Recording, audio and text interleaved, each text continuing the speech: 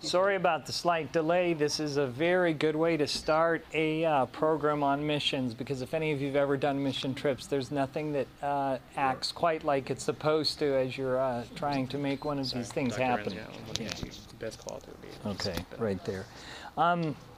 What I'd like to do in the next 2 minutes, just briefly introduce Norbert, tell you the kind of program that we'd like to do here, and then if there's things that would be more helpful for your needs as we're talking, we can change it as we're going. My name is Mark Ranzinger. I've spent 7 years in Africa, and during the time, one of the people who came to visit me and was very helpful was Dr. Norbert Schwer.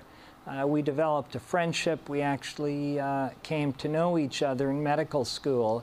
And Norbert has a real burden for short-term missions.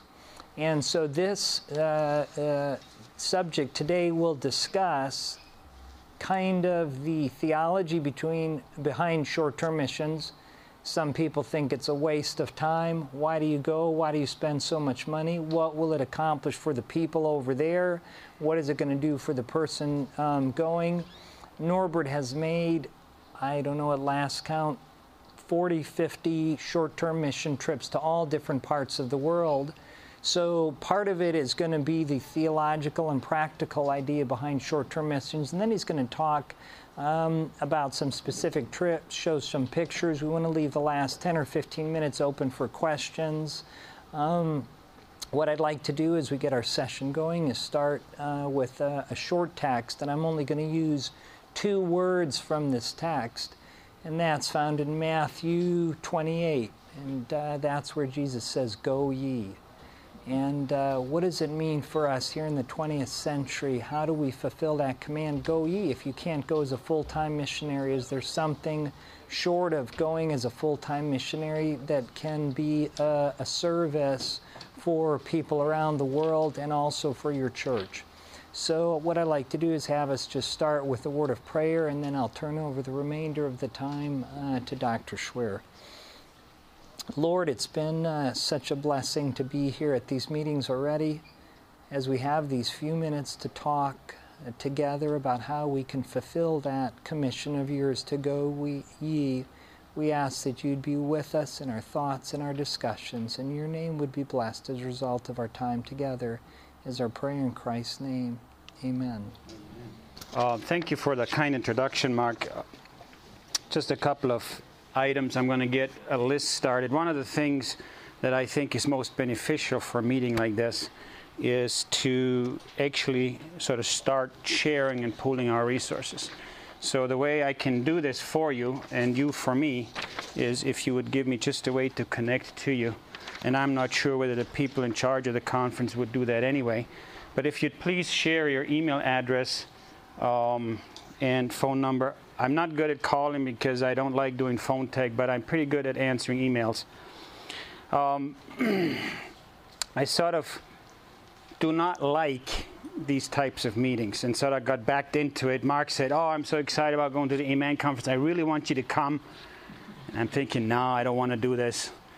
And my very available excuse was, I don't have any more vacation days left. And Mark says, "Oh, no problem. I'll just give you some of mine. You go." So I feel like I sort of kind of backed into this because really, truly, I don't feel like an expert. If you have done mission work before, as Mark just indicated, you are at the front lines and things do not work well at the front line. Frequently, you have to be very adaptive and change the program. So it makes you feel like you're very inexperienced every time you do a trip. You do a lot of planning, a lot of preparation, but in the end, things are going to work out significantly different than you had imagined them. But I had done about 60 trips, and I guess Mark thought I could at least talk about some of my experiences.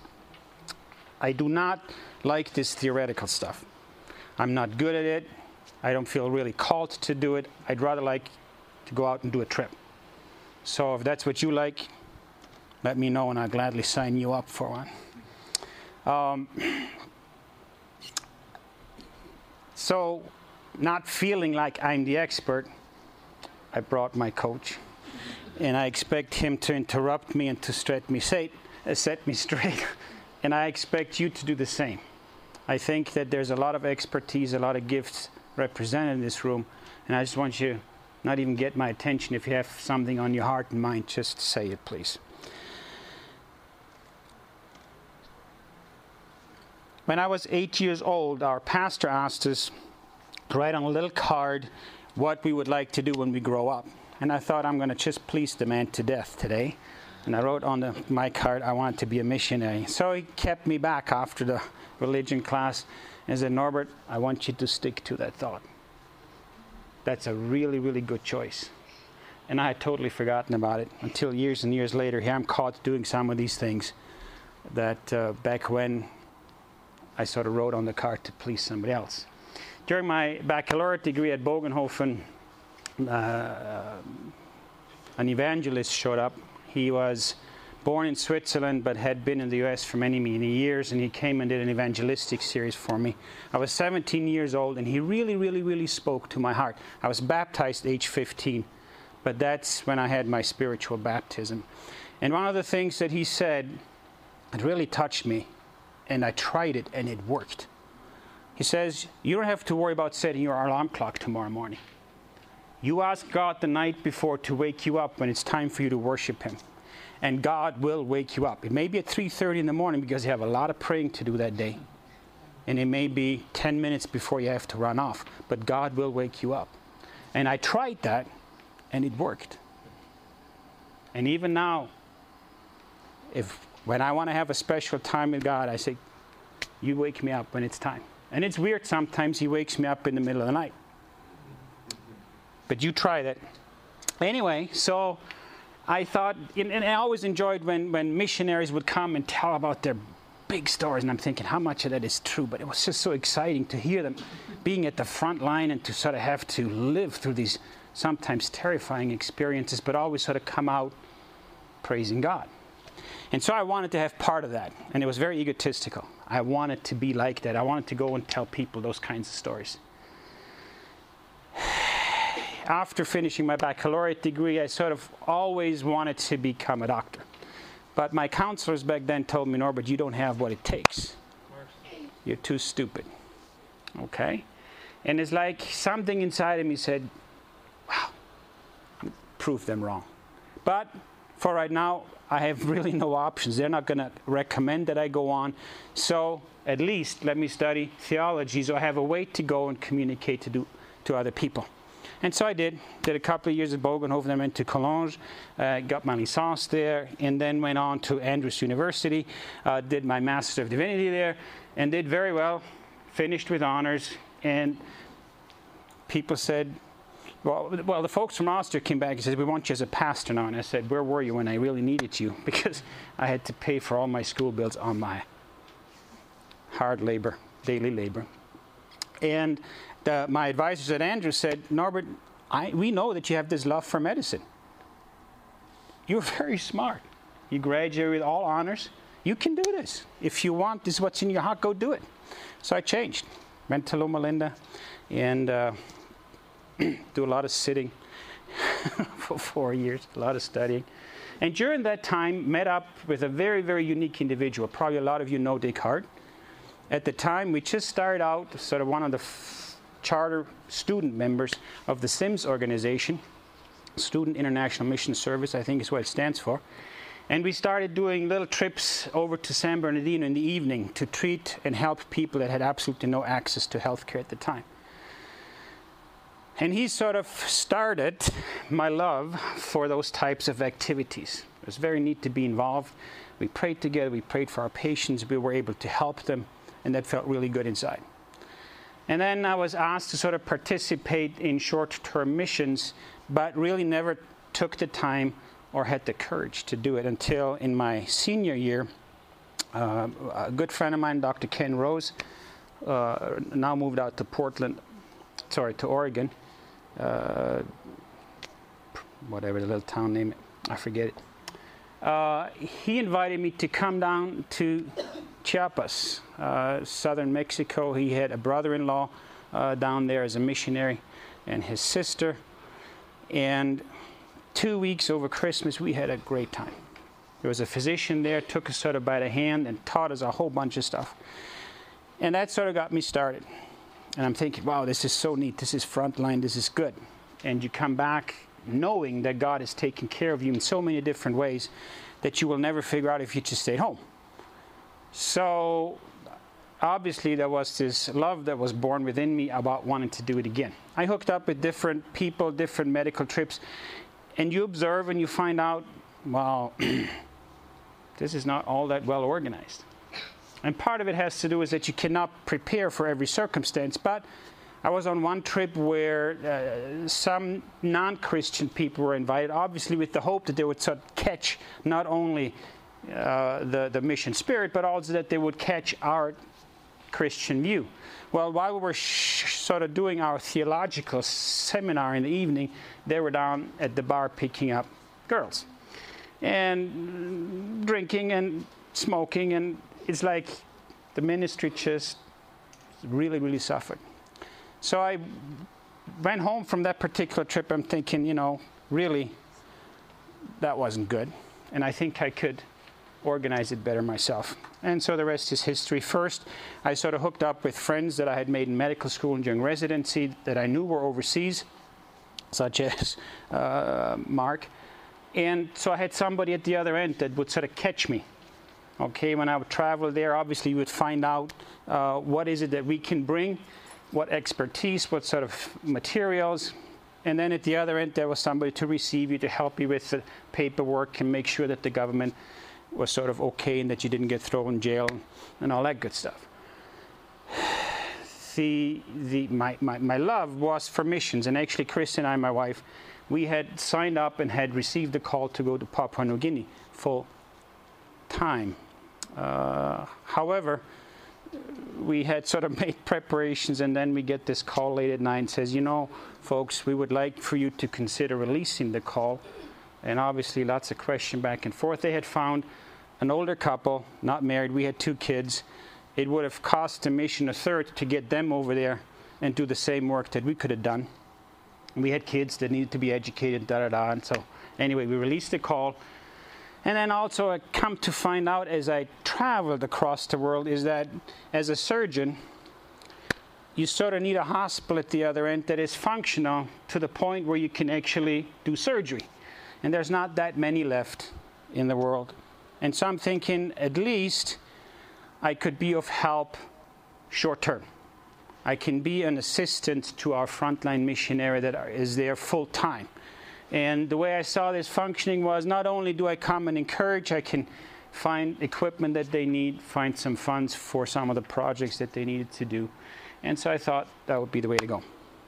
To give this a little bit of a spiritual undermining, and this was not choreographed, I was thinking about sort of taking the Great Commission as obviously a start-off point. God tells us to go, and we call it the Great Commission. And I ask you why. Now this is interactive. You can give me an answer if you have one. Why do we call it the Great Commission? It was Jesus' parting words. Okay, that makes it great. Jesus said it, was sort of his final goodbye. What else? So, go ahead. For the whole world. It was for the whole world. Does that depress you, make you excited? Does that overwhelm you? Do you ever think about the magnitude of the task and you say, God, this is impossible. I can't do this. Yeah, some people say, you know, this was not said to me. I wasn't standing in that circle. You know, this was said to the disciples. So I really don't have any. And really, you know, he didn't speak to Norbert. I think he spoke to Don. You know, he's much better equipped. He's doing OBGYN. He can deliver babies. I forgot how all that works. So we obviously are comfortable here in our environment. And it's so much easier to just write a check and say, Mark, you go. Okay, God's given you all the gifts. You all have a wife that wants to go, you know. You got all the training. You've done it before. You go. And I want you to understand that that's very important. Don't ever stop giving to the ministries that you think need help and deserve help. And obviously part of what I've done here is to sort of show you my little spiel, my little deal. And I'm hoping that some of you will be touched and help us out financially as well. I am sort of startled every time I see this go command. I'm saying, where do you want me to go? How far do I have to go? And do I have to go everywhere? Because it's like a huge, huge task. And then you obviously think of a whole bunch of excuses, you know. I have 2 little children. I really have a wife that needs comfort. She doesn't want to lay on a straw mattress, and she doesn't want to deal with fleas and bug bites, and she doesn't want to get malaria. You know? I mean, the list is obviously miles long of things that you could come up with that would disqualify you for mission service. God didn't say you go after you get an education. Didn't say you go after residency. Didn't say go after you have a wife and children. And didn't say go after you have sort of built your own little empire, okay? You get your house paid for, you got 2 cars in the garage, your kids are through college, and you got money on the side, okay? No worries about that big cliff coming towards the end of the year about economic disaster, okay? And something that I see repeatedly when I go and travel around the world, there's people out there in the ministry that have failed at everything else they've done. And if you ask him, what's your backup plan, Norbert? I'm thinking, if I can't be a doctor anymore, if I'm too shaky to cut straight, I can always be a pastor. I can always be a missionary. Because it's instant status and it's instant security. There's a big church structure that supports you. You have a regular salary income. You're insured against health problems and all that. And people respect you. Pastor so-and-so and this missionary so-and-so. But that's not what God asks you to do. He doesn't say try everything else. When you fail, then become a missionary. So, how far should you go? Where should you go? When I prepare these short-term missions, there's so much that has to come together that I don't have any control over. And I'm just going to tell you a few of my experiences. Not too long ago, I was ready to put a trip together, getting ready to put a trip together to go to Zambia. 2 days before I left, I had just, we had switched our practice around just a little bit, and I had started operating on a new outpatient surgical center. And word sort of travels. Nurses talk to each other, doctors talk to each other. We talk in the operating room. Well, you're going on a mission trip, Doc, right? Yeah. Where do you hear? Well, in the OR. You need anything? Yeah. What do you got? Well, we've got 4 boxes of that special stuff that the dentist puts in so you don't feel him drill and yank your teeth out. Well, sure, we'll take it. And then she says, and we got 200 lenses. They're close to being outdated, and the suits are going to come around in a couple of days. We need to get rid of them. Lenses? What do you mean? Well, those things when you have cataracts that they put back in so people can see. And, well, okay, I'll take them. Don't know exactly what for yet, but yeah, I'll take them. So we made extra room. I paid a little bit extra money to actually get it on the luggage because nowadays the airlines really squeeze you on that end. And I come to Zambia, and we sort of start unpacking, and here I'm finding out that she just recently had hooked up with an ophthalmologist in the capital of Lusaka that really needed help because she was reaching out to the totally poor that never could afford not even the surgery nor the lenses. Plus, we have this huge eye institute, which I had forgotten about, right outside Lusaka. So, obviously, sometime towards the end of the trip, we stopped in, we dropped off the lenses, and they were just so blessed to get that gift. Now, I had no foreknowledge or forethought that there was that need, but God did. Amen. I go out to the ministry, we start sort of unpacking the medicine, and here's our dentist sort of, it was weird because you get this sense that he had something to confess, but he didn't know quite to do it. And so he's just sort of humming around, helping this, and then he would stop again, come close to me, and wouldn't say anything. We'd chit-chat a little bit. He says, what's going on? What's on your heart, brother? And he says, Norbert, we do not have anesthetic for our dental procedures. We are totally flat out of money. And I'm looking at him and says, brother, God is taking care of you. I've got 4 boxes. Before you called. Before you call. That's exactly the truth.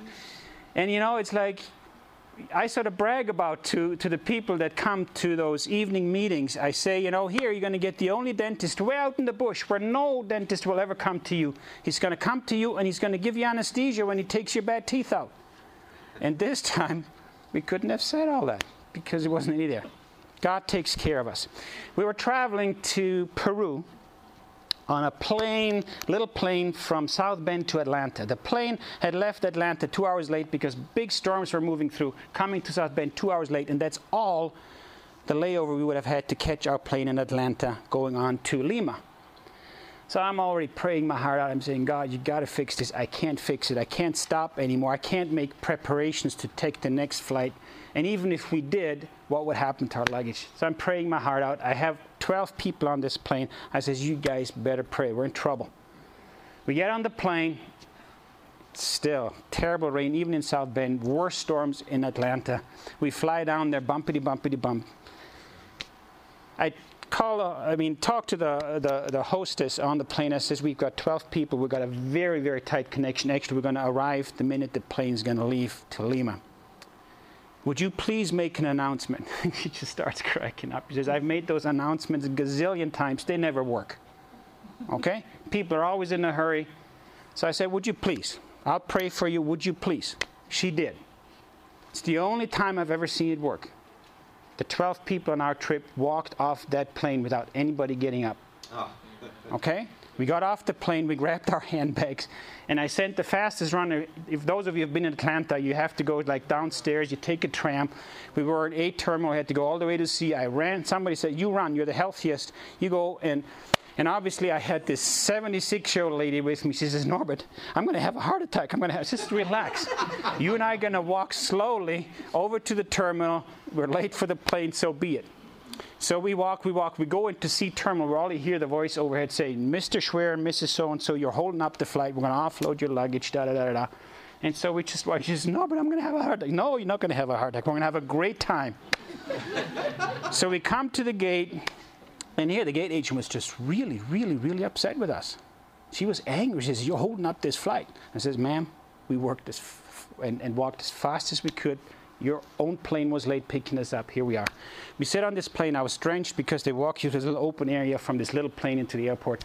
I'm sitting down. I'm enjoying the air conditioning, the cooling effects of the air conditioning. I'm saying, Jesus, we are on the plane, but our luggage is never going to make it onto this plane. And if we're down there without our luggage, we have nothing. We have no ministry. We have nothing to give. Okay? Usually, I let people take one bag of their own stuff, and then I pack another bag for them.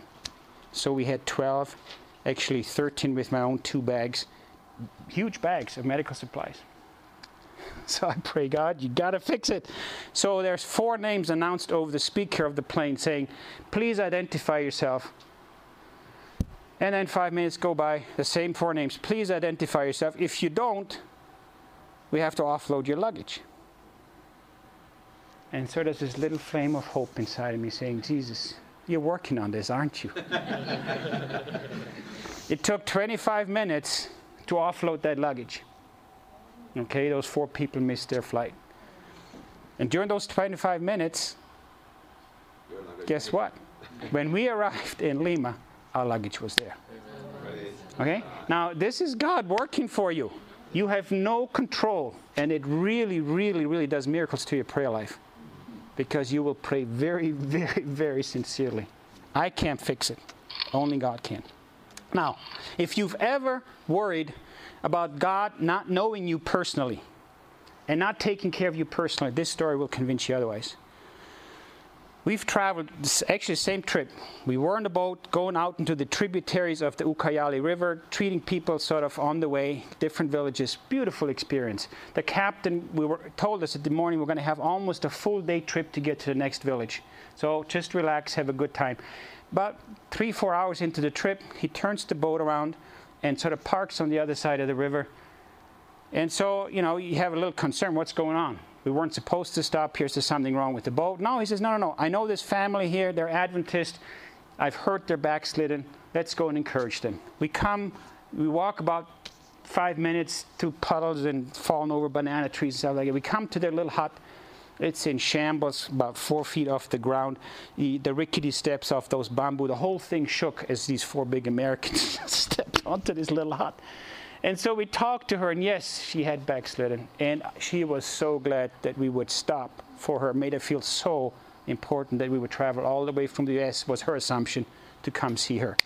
She says, we're in big, big trouble. Why? Well, my son is near death. Well, where is your son? Can we see him? Yes, you can. And there was this little quarantine area with bed sheets that were filthy. And there was a stench. And there were flies. I mean, lots of flies. So we asked him, she points back to this little corner and said, well, can I see him? Now, I have to backtrack a little bit. This particular trip, I tried to be organized and get my bags packed like 3-4 days before so I can relax the night before. It was not so on that trip. I packed the night before. I had sent for some medicine. I'd ordered some steroid pills just because there's a few diseases that you really need steroid pills for. Really. So the pills come in liquid form and in 4 glass bottles. Okay? And what I take on my mission trips are soft-walled bags because you can stuff them. And what I do is I put the medicine on the bottom, I put toys on top. Because sometimes you get caught and the guy wants to see what's in your bag. He opens the bag, he sees toys. Kids' toys, fluffy toys, beautiful little toys, new toys that people love to give you because they have 29 of them at home and don't need them anymore. And he looks at you and says, what else in the bag? Digs deeper. By the time he digs deeper, I said, you have children? He says, yeah. You want a toy? Yeah. I'll take 2. He takes 2 toys, we zip the bag up and says, okay? Has worked multiple times, and I don't consider it bribery. Wise as a serpent, harmless as a dove. Thank you, Jim. So I'm looking at my soft duffel bag and say, Jesus, this is never going to get there in peace. I'm going to leave it home. This little voice in the back says, no, you pack it. I'm going to do a miracle for you. Okay. So I wrap it in a towel, another towel, put plastic bags around it, throw it in 2 different bags just in case one would make it and the other one wouldn't. Totally forget about it. We have all this other stuff going on. God finally gets us there. We have to travel from Lima to Pucallpa in little buses that were just totally overloaded. Pothole roads. We come to the mission. The bags are thrown around from one area to the other into a little boat, into the mission. And so the next day, we sort of tired, start unpacking, and the missionaries just drool and say, ooh, look at all this beautiful stuff you guys brought. We will have medicine for months. And how many people we can help. Somebody comes up to me and holds this 2 bottles of steroids in my faces. What are we going to do with that? I look at him. Oh, Jesus. What do you say that for? He says, oh, the bottles are not broken, they're glass. I'm saying, it's a miracle. So I says, well, there's 4 bottles, take 1 and leave the others here. We're probably not going to use that one. Okay? So now back to this little tent thing within this hut. I open the thing and there is this most miserable creature sitting there. He looked emaciated, the size probably an 8-year-old boy, was 15. He had basically no hair left. Just a little tuft here in the back, and his whole body was one big sore and blisters, infected, pus everywhere. So what's going on? He has something that they call wildfire. Okay? Say it again? Pemphigus. Pemphigus, yeah. Okay? And, hey, man, I'm at the beginning of my surgical career. I slept through all of my dermatology, and it's like, whoo. Wildfire. Okay, so we got on the radio. We talked to our radio operator. Says, you got to look this up. You got to call a few people. We have this boy here that looks like that. Oh, yeah, they call it Savaji something. Fuega Savaji. Is that it? Okay, so I remember correctly. And yes, there's a specialty clinic in Brazil. Actually, one of our Adventist doctors has been treating them successfully with tar and something like that, and herbs, concoction. Anyway, well, we don't have that. What would it take to make this boy well? What do you think the answer was? Now we look at this boy and we says, how do you feed this child? He says, the only thing I can give him, I take rice, put it in a little cloth, and I squeeze it. And all he can do is take the dribbles of the juice. His mouth was full of sores on the inside. He could not swallow a pill even if you tried it. I knew nothing about that boy. God did. He protected the medicine on the way. He made me pack it. It came in liquid form even though I asked for pills. If you've ever doubts that God takes care of you, He does. He does. Now, I'm going to tell you a little bit about the Maasai people. The line picture at the beginning, if you ever want to have a beautiful family trip and serve God at the same time, doing lovely things to people that really need it, that's where I took that picture, in Maasai country. They're people, very tall, slender, and they think that God gave to them was all the cattle in the world. And if you own some, they say, please bring it back, because they consider all theirs. They're very poor people. They're nomads. They're sort of forgotten by the rest of Kenya because they really have not studied and never participated in government, although now they're sort of starting. One of their traditions is to mutilate their female children. What's called circumcision, female circumcision. It's brutal. Okay, it usually happens age 13 to 15. And they're taught that if they cry out, they failed the test. So while somebody is taking a rusty razor blade or stone, rock at their genitalia to cut out their clitoris and whatever else they may accidentally cut out, they're taught not to yell out. 17% mortality rate. Okay? So here's this people that obviously need education. They're also lost. They know nothing about Jesus. So we go there a couple of times a year. And actually, for those of you whose mouth have just started watering a little bit, we have another one coming up next year, March 10 to 24. Now, Mark, how am I doing on time? You're doing good. I'll give you the hand signals from okay. over here. So what I'd like to do is save you the last 15, 20 minutes. Yeah. And then I'll ask you some questions as well, and we'll open it up in general. But you're doing great. So what I do at the end of a trip, I sort of tell people, I enjoy photography myself, but okay, there's sound to this. Anyway, so what I do is I collect all the pictures at the end of the trip and then sort of make them into a little slideshow. And that is my thank you to people that contribute. It is also my thank you to the people that actually go physically on the trip. And they'll go and show it multiple places. And then obviously they are your best PR people. So we arrive usually dead tired from jet lag, especially if we travel that far. And then the first duty is to sort of unpack everything and repack into smaller quantities. And then we go out and obviously we treat the needy people. And I'm just going to let you be for a little bit and watch it.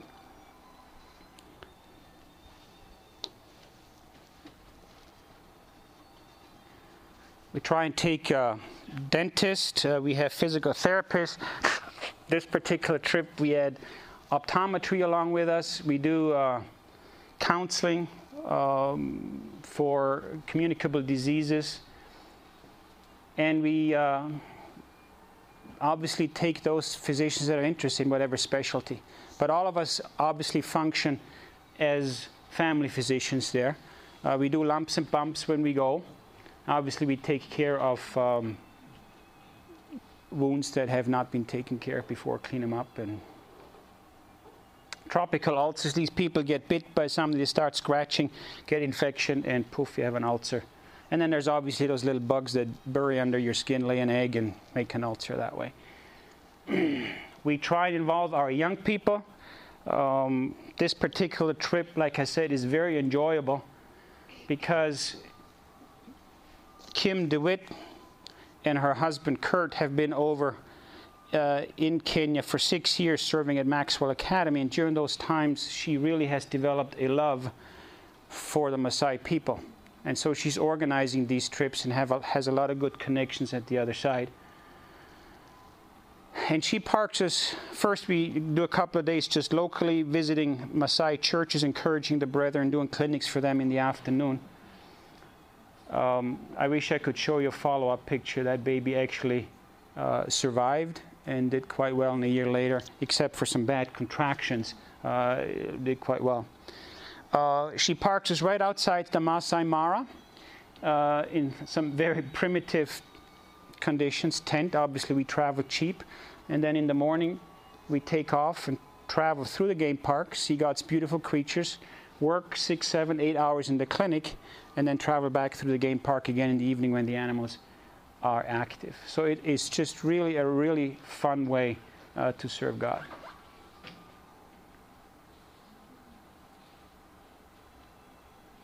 And these people are very stoic. They walk in with problems that you or I would just be screaming in pain, and they just suffer. They don't know any other mechanism to take care of their problems than to just suffer. This is Dr. Gordon Guild. We had a good time. He is a DO, so he's trained to manipulate. And he would just lay his patients down wherever he could, straighten out their backs. And this little boy had an abscess on his back. And we do a lot of touching and bonding. These children are needy, and it's a lot of fun to just be there and reach out to them and show them that not all Americans are bad. Not all white people are bad. And I want you to know I say that intentionally because I've been in several places now where I see the child being frightened of me and sort of starting to act up, and then mom says something very harsh to them, and immediately they behave. And so I asked my interpreter, what did they say? Did she just say the white man is going to eat you or take you away if you don't behave? And that's exactly what mom would have said. So there's obviously all this fear built in, these strange people showing up and wanting to do all these fancy things to you.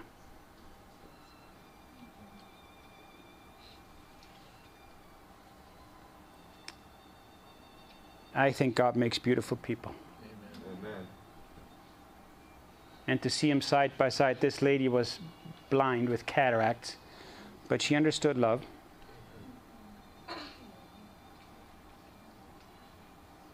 We visited boarding school that's part of Maasai Development Project, and there are 200 students there.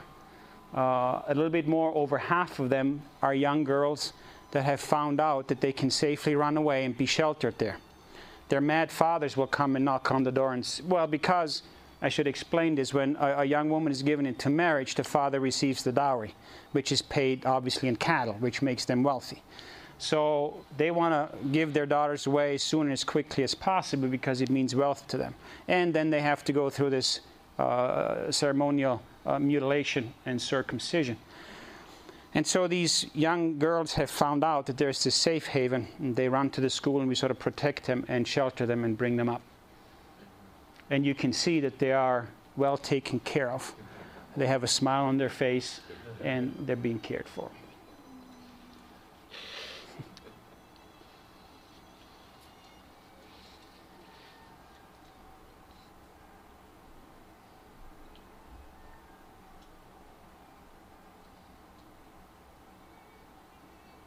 It's a nice time of bonding. It takes $30 a month to sponsor one of these students.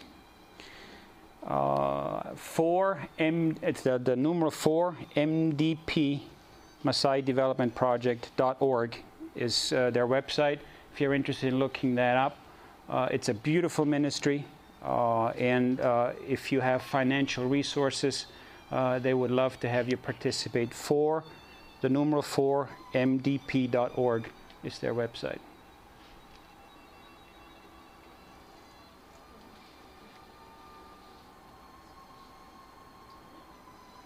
They also maintain, and that's the trick with the Maasai people, they'll never come to a meeting like this, okay?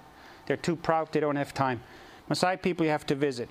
You have to sit down and visit with them, go into their huts. And what we basically do is we give something for free, and then they feel a little bit more obliged when the Bible worker comes to their door. That says, you know, this was my church, my ministry has just come and served all you here. And then lend them an ear about the real ministry, which is to obviously connect them to have a relationship with Jesus.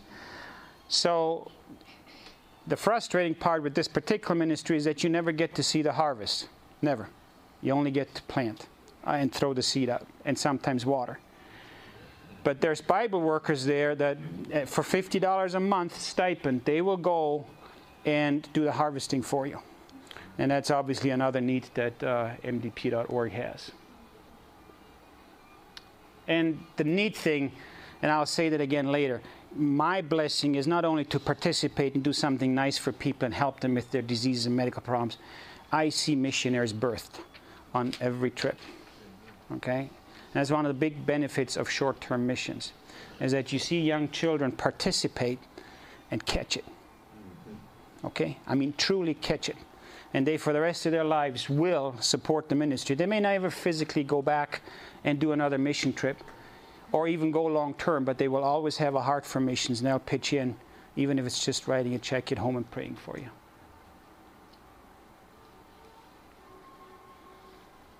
And this is how God touches my heart, obviously through people. And then He just paints the most beautiful creatures and sceneries for you.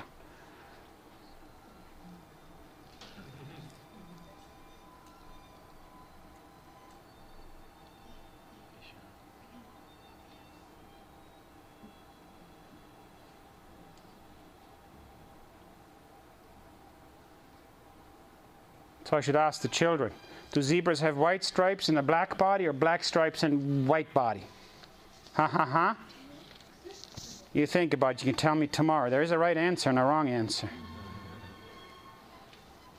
This is the animal that kills most humans in Africa. We always think it's the big cats.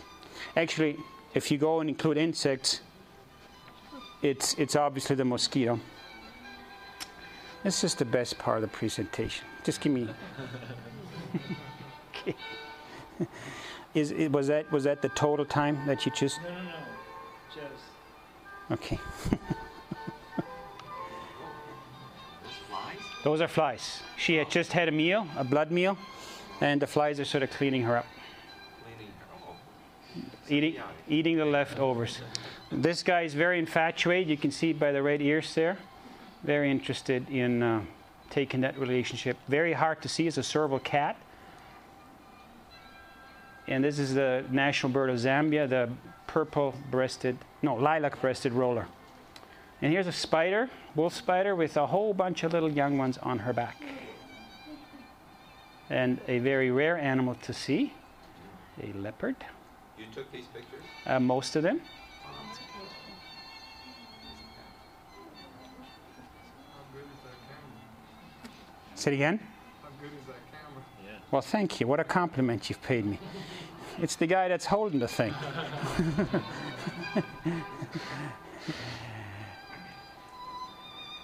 All righty. I've whetted your appetite. Mark says we need to move on. There's got to be a little bit more later on here. Let's talk a little bit more about Jonah. Okay? All of you got up this morning, and really none of you knew what your day was going to be like. And I talked to Mark in the car yesterday about we embellish stories. I want you to know I'm going to embellish the story just a little bit, and you will not find that in the Bible. You can name the guy Farouk. He just got up that morning. He was a sailor, rough-looking guy, a little bit like myself. Sinewy muscles. You know, he had to climb up the mast and sort of trim the sails, whatever sailors do. He got up that morning. He did his, BM and peed around the bush and took a little bit of water, washed his head. He had all that he owned in a little bundle, took that on his back. He had already waved his girlfriend good night the night before because he was going to get out early. He had to go all the way to the harbor. Knew nothing what was going to happen to his day, right? So he goes and does all the preparatory work in the boat, and down, he sees this stranger looking for whatever, talks to that captain, the next one, finally comes to their boat, and they shake hands, they agree about something, he gets on the boat, everything looks just fine, just an extra guy on the boat, maybe a little extra money for the captain for them. So they sail out, morning wind, offshore, beautiful breeze. If you ever traveled the Mediterranean, it's a beautiful place to travel. Everything looked like it was going just fine, okay? And out of the middle of nowhere, what comes? Huge storm. Whoa, where did this come from? How did I deserve this? So obviously the first thing to do is to do everything humanly possible, and I want you to know I do the same thing. We talked about that too in the car yesterday. When is it that you actually break down and say, God, I need help? Okay, here the storm shows up. Out of the middle of nowhere. Oh, how do we deal with the storm? We rather take a loss and throw all the goods in the water, row harder, try and get to the shore, and they try all they can, and what happens? The storm gets worse. Then what happens? Come on, you know the story. They start praying. Did that work? No? Then what happens? Who's it? So they throw lots, and then, it's Jonah. Oh, who are you? What are you doing here? You were just a stranger this morning. What are you messing with my life for? Hey, I have a commission. I just didn't tell you, okay? I believe in the God that can send a storm like this. And it frightened them really, really badly. Okay? Then what happens? He goes down and lays down and takes a big nap. Finally, the captain says, what is wrong with you? We're about to die here, and you're lying on a bunch of blankets and are not concerned about dying? Come up, help. And so what have we got to do, Jonah? What do we have to do to get rid of this big storm? You talk to your God. What are we going to do? What does he say? And even these rough sailors say, no, we can't do this. You're human. We can't throw you in the water to die. So what do they try? Try even harder. Okay, I'm throwing some more. Finally, they run out of options. They throw him in the water, right? Sailors had no idea about Jonah's commission until he spoke. The captain had no idea that God was sending an enlisted man on his boat. Jonah's commission was not showing. And I want you to know your commission is not showing. Okay, it is very, very rare that you do something so extraordinary that people say, man, you must be a Christian. Tell me about it. Has that happened to you? It's extremely rare.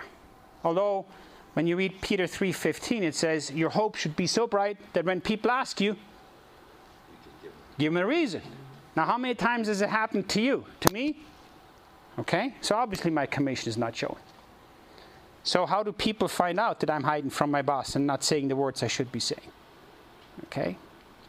The interesting part is that you read in chapter 4 that Jonah thought about this. But he says, I'm smarter than God. I can hide. I can run away. Okay, what does he say in chapter 4? He gets so mad. He says, God, I knew it. Did you ever get mad at God because he did what God does? You know, he had mercy on these rascals. He changed his mind, and he made Jonah look like a fool. And Jonah says, I can't handle it. I am so mad at you, God. I want you to kill me. Finish me off. I'd rather die than live with this shame. Wow.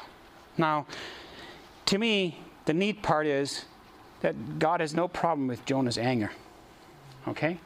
So, if you really feel angry, express it.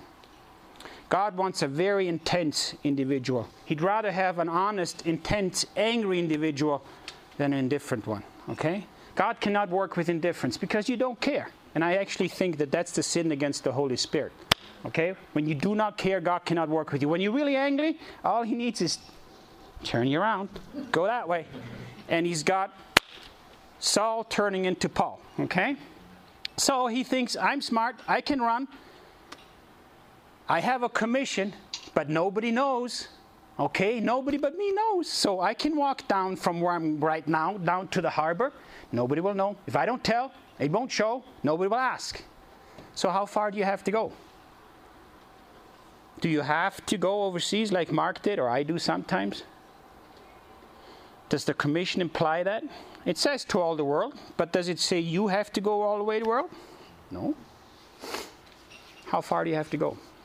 When when Jonah walked down from wherever he stayed to the harbor, he met tons of people on the road. None of them knew. But there were opportunities on the way. Maids, cooks, shepherds, co-travelers on the path. There's time to talk. You sat next to people in your car, on the airplane, on a bus when you came here. They don't know. And they're all headed to where? If those sailors would have died that day, they would have headed to the bottom of the ocean without ever knowing that there's a loving God upstairs that really cares for them and wants them to turn around and have a good life. If we don't tell, if we don't truly care, they will perish. Okay? And what I do as a physician is so insignificant. Okay? I may be able to alleviate some pain, suffering, and may be able to add a few months to a person's life that otherwise they wouldn't get. But unless we connect them to Jesus, and unless they develop a relationship with their Savior, it's all for nothing. So we don't have to go very far. You can go to school, the person sitting next to you. Every opportunity, let's keep on our minds that that's a person that may need to know about how to connect to Jesus Christ. So, where are you headed? Nineveh or Tarshish? God asks you to go. Every day that you do not take that commission seriously and go. And like I said, it's just this close. Okay, I can talk to this person today and encourage her to have a relationship with Jesus. That's how far you have to go. One personal contact. Every day that you do not take that commission seriously, you're really headed for Tarshish. Okay? Now, we like the Jonah story because it's sort of cute, right? Jonah in the end gets away with running away. God sends this whale to sort of bail him out. And then he gets a second chance, and he finally does. And then, wow. I mean, I've not yet had a preacher tell me that 120,000 people turned around after 40 days of preaching. Okay? But we sort of get our whole story sort of wrapped up in the life of Jonah. God was just concerned about Jonah. No. God's perspective is a whole lot bigger than Jonah. Okay? Now, we got to remember, the Ninevites were not Israelites, right? Were they God's people? No. So how come they figured in God's plan? Okay? His children. See? And we sometimes forget. Okay, we like to go to Amen conferences where we're all the same, thinking the same, do all those good feely things, and say, yeah, I feel empowered now. And there's nothing wrong with that. Don't get me wrong. But that's sort of maintenance, okay? It's like oil in the machine. And that's very important because an oiled machine travels better, faster, longer. But he says it's really about the strangers over there. They know nothing about God. And God was concerned about the sailors and about the captain. And not just about people. He says there's so many cattle in that town. And then if you really think that our God is not big enough to take care of you.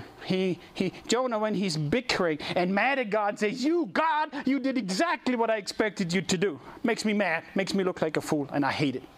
God says, okay, the sun is shining too hot. I'll give you a vine, protect you. The next day the vine dies.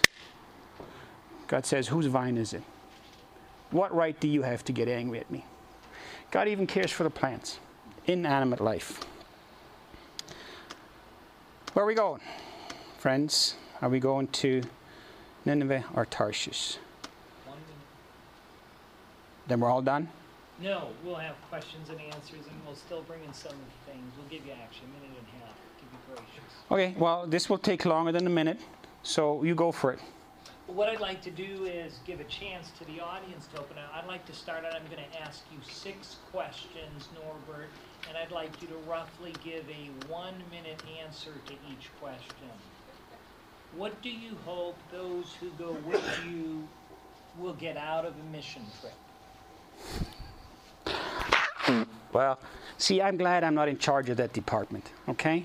When I go on a mission trip, I'm not in charge of creating your happiness or creating your experience.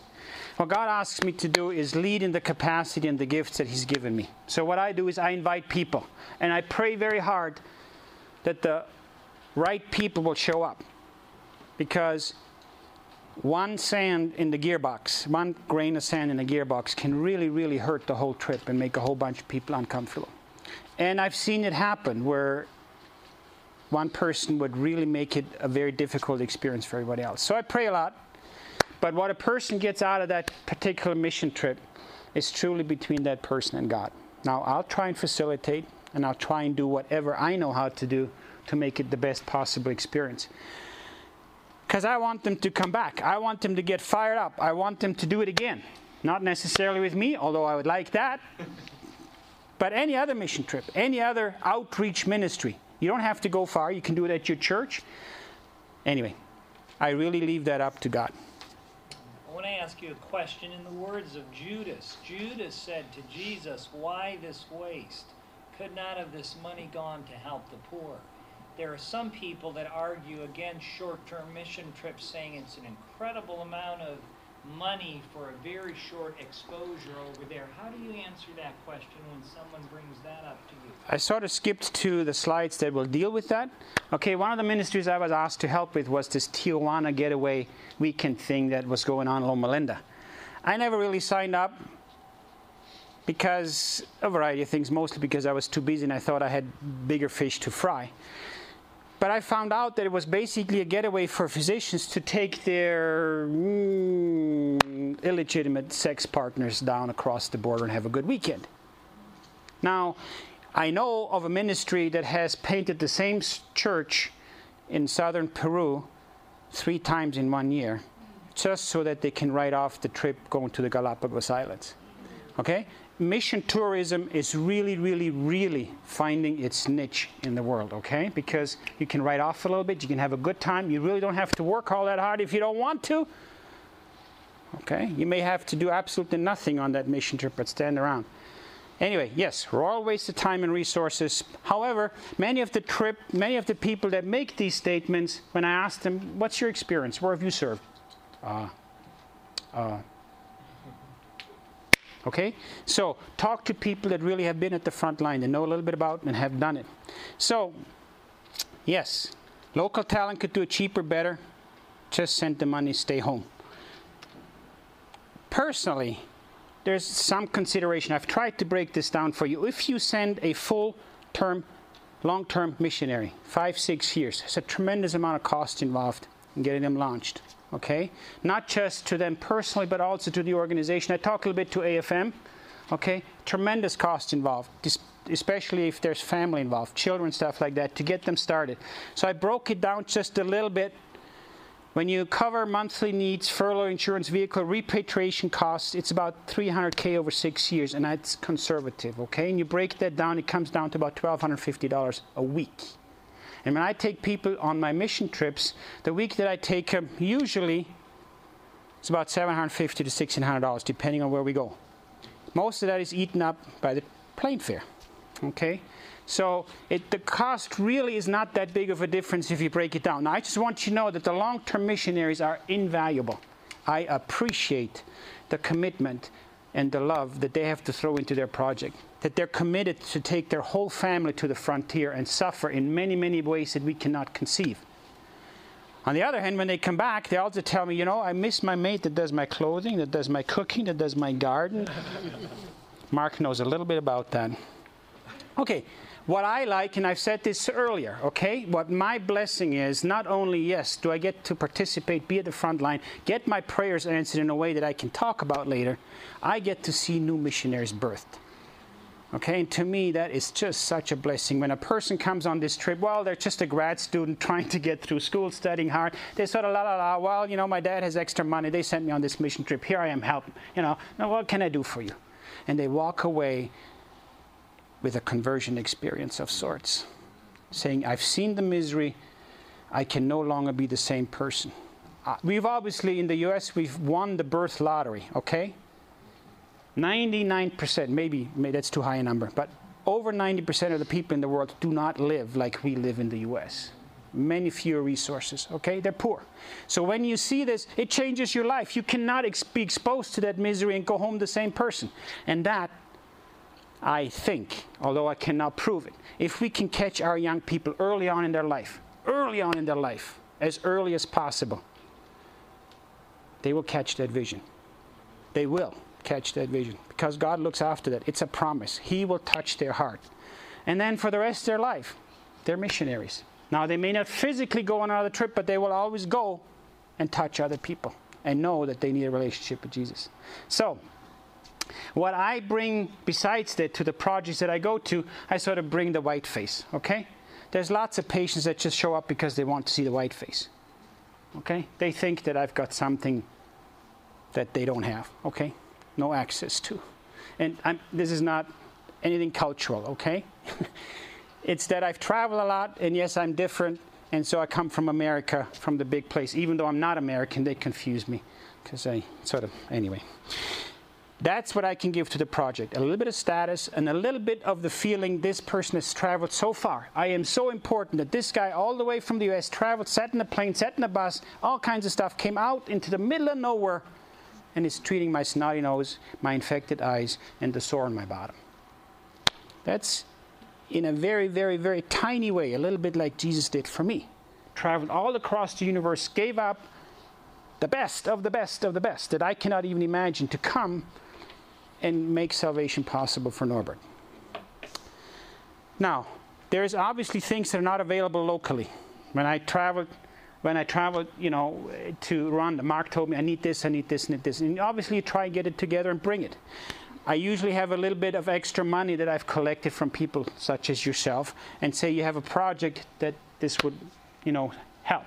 The other thing is that you can help with the local ministry. You can sort of get a feel for where it's going, what it needs to do to grow in the right direction. And then frequently you sort of have to be a little police.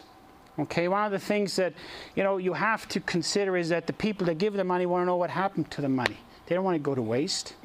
And so you have to deal a little bit with accountability issues and corruption issues. We've got different groups of people here. We have some people that are single, some who are in college or medical school, some with children. If different people would like to get involved in a short-term trip, is this open for people with children, people in college, older, retired? How do you choose who gets to come with you on trips? There are certain trips where we do not accept children, especially without their parents, under 10. Because obviously you have all kinds of considerations. Children do not know that what they touch, if it goes into their mouth, it makes them terribly ill and they can die. So it's that sort of stuff, okay? And if mom and dad's not around and the child gets ill, then I have all kinds of difficult decisions to make. So yes, there's a cutoff. Usually I start out to let them travel alone around 15, 16. And obviously they need a letter of permission from mom and dad. It's okay and for me to treat and, all the liability issues and all that. There is ministries, though. We've been on involved in ministry on the Amazon River where the children are on a boat. We invite the whole family, okay, to come. And it's really neat because you sort of have this enclosed environment. Obviously, they need watchful care, but the other 50 people on the trip help. So, and then on the other side of the spectrum, I have the oldest one that has gone with me, was in her early 80s. And when we were in Nepal, and she has pulmonary fibrosis, and she couldn't muster the steep incline, I said, hop on my back.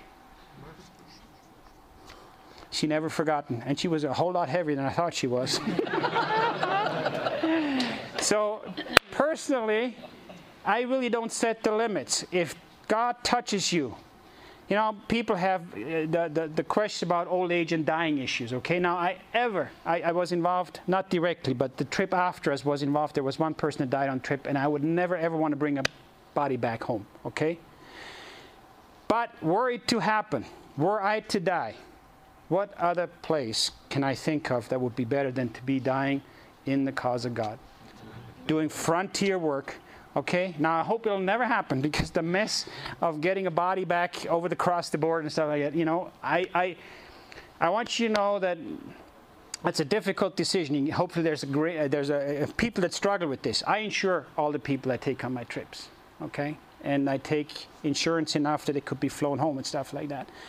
So I do not set limits that way. If God calls you, if you have a passion, you want to go. And people tell me, Norbert, I really, really want to go, but I don't have the money. And I say, you have a commitment, God will give you the money. It's never been an issue. Never. Okay? So commit in your heart. This is something I want to do, God. You've given me this passion. You've called me. Let me go. Help me to go. I'm going to take one question from the audience. How do people who don't have medical backgrounds get involved with the medical team? And how do you use them? How do you utilize them? I really appreciate that question. Excellent question. People think you're a doctor, you have a lot of gifts to give over there. And I'm saying, what does that mean? Because I don't feel any more important than the person that, writes letter every day, types letters, or does whatever, janitorial work. It's the same. I go to God the same way. I'm saved the same way. So when we go on these mission trips, they always think, I want to do the highfalutin stuff like the doctor. I want to see patients and make them well. Well, sorry. We can't all serve at that level. Some of us will just have to direct traffic. Some of us will have to count pills and put them in little bags. And some of us will have to clean up. Some of us will have to wash the tools for the dentist. instruments, okay, for the dentist, and get it cleaned for the next case. So we will find ministries. The young children that you saw applying eye exams, they learned that on the spot. You teach them how to do it. They ran with that ministry. 4 young people did the whole optometry stuff for us. So there will, and the neat part is, I worry about it, but God takes care of it. Amen. You know, you'd always say, oh, who's going to do this for me? You know, who's going to do that for me? And it's like, somehow, God makes sure that all the important spots in your ministry are going to be covered. And sometimes they're not. And then you know that it wasn't supposed to happen. Just relax. In the end, I'm not in charge. And the neatest moment for me is, I actually said that to Mark yesterday. I've worked so hard, I've packed, I've done this, I've run back and forth and organized this and that. And then finally I get to sit on the plane. And I say, God, thank you. Because I can't change one single thing. I can't. It's done. This is what I've got. Please use it. And make it a beautiful something or other that I can take home and share with the people so I get more people excited about it. $700 to $1,600 per trip, 7 to 10 days. Norbert, for the sake of the tape, would you mention the website and the name of the organization? Yes.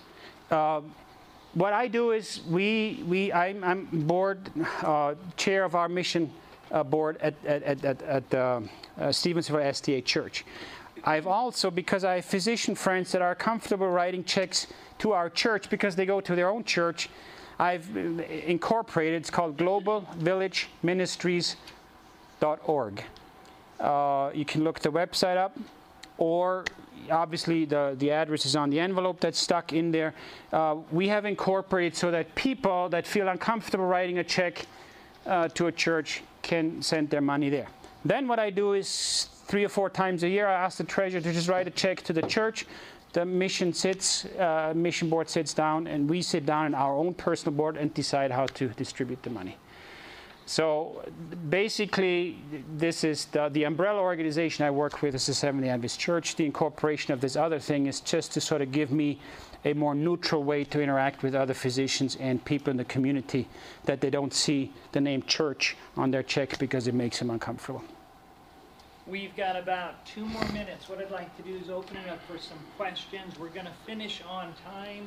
Lunch has a long line, so if you've got questions, you can stay by afterward, but we're committed to ending on time. Anybody else have a question? I don't have that commitment, okay? Any other questions? Go ahead, Gio. How do you incorporate any formal presentations of the gospel in your ministry? Thank you. Very good question. The neatest trip that I work with are actually Brazil and Zambia. We have Bible workers there that organize a 3-week evangelistic series, and we plug into the last week, sometimes the second last week. And it's really given an added boost to their ministry because, hey, come and see the doctors and dentists for free with anesthesia, and then come back for the meeting. And the attendance is huge. And so we actually sort of plug into the ministry, and at the end of that ministry, we see a harvest. I've seen as many as 100 people baptized in a day, and I'm telling you, if that doesn't touch your heart, there'll be few things that will. So it would be neat for all my ministries to work that way, where I plug into and I can actually see the harvest. Many places I go, it's hard soil. Nepal is very hard soil. It's a Hindu nation. You cannot even say the word God in public, and somebody may take you around the corner and do something to you, okay? So it's like what I can do there is to just keep ministering to the people. Like this quote that was shown this morning, it cannot fail. You love a person, you show them God's love, sooner or later there will be fruit. I'm not there to see it. Somebody else will do the harvesting, and I'm very comfortable with that. So whenever I can, yes, I will plug in with the local church structure. I will have Bible workers do that footwork that I cannot do, and stay behind and deal with the people that are actually interested in developing a relationship with Jesus. And I wish that all my ministries work that way. They're not currently doing that. So sometimes I just get to plant and throw seed. You were mentioning that this one trip coming up is for 2 weeks, right? For 2 days. Does that include the travel time, or is that the time in the area? It really depends. If you say there's going to be a 10-day trip, a 7-day trip, a 14-day trip, is that travel time included? And what I've learned is, and God will probably teach me this sooner or later, I'm pushing my limits physically. I'm doing 5 trips a year, and I just got back on the 19th from our Palawan mission trip, and I'm leaving again on the 13th to Nepal. And I have a ton of turnaround time. It takes about 25 hours just to sort through all the pictures and make a little slideshow like I showed you. Then I have to send all the thank you notes. I don't have a secretary, okay? I did all this myself, okay?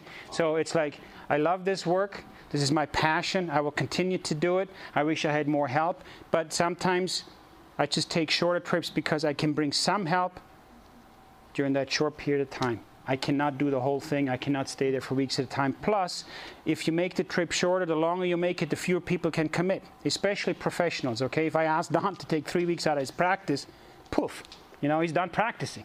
So you ask for a shorter period of time, and hopefully people can sign up. Did that answer the question? Not exactly. Well, yes. No. When the trip is, the dates I'm giving you is with travel time, okay? We leave the 13th, we're back the 25th. We leave the 3rd, we're back the 14th. If you've been blessed by this, I'd appreciate an amen for the sake of Norbert. Don't. Amen. And if we can end Norbert with a word of prayer. Yes, we would. Father in heaven, thank you so much for being this awesome God, that even though you have the whole universe as a canopy and a footstool, that you're mindful of 15-year-old boys in the middle of the jungle. And we are those little people lost out here in the jungle. We need your help. And again, we want to dedicate the resources that you've given to us to you in whatever ministry that you've called us. Give us a passion to love people like you did when you were on this earth. Give us a passion to carry forward your truth, because that's the most important way to get people to connect to you. And if medicine can be the entry wedge, let us find that wedge and use it diligently and smartly. I pray for all these people here this morning. Bless them in a big way. Bless the rest of the conference and endow us with your Spirit. I pray this with all my heart. Amen.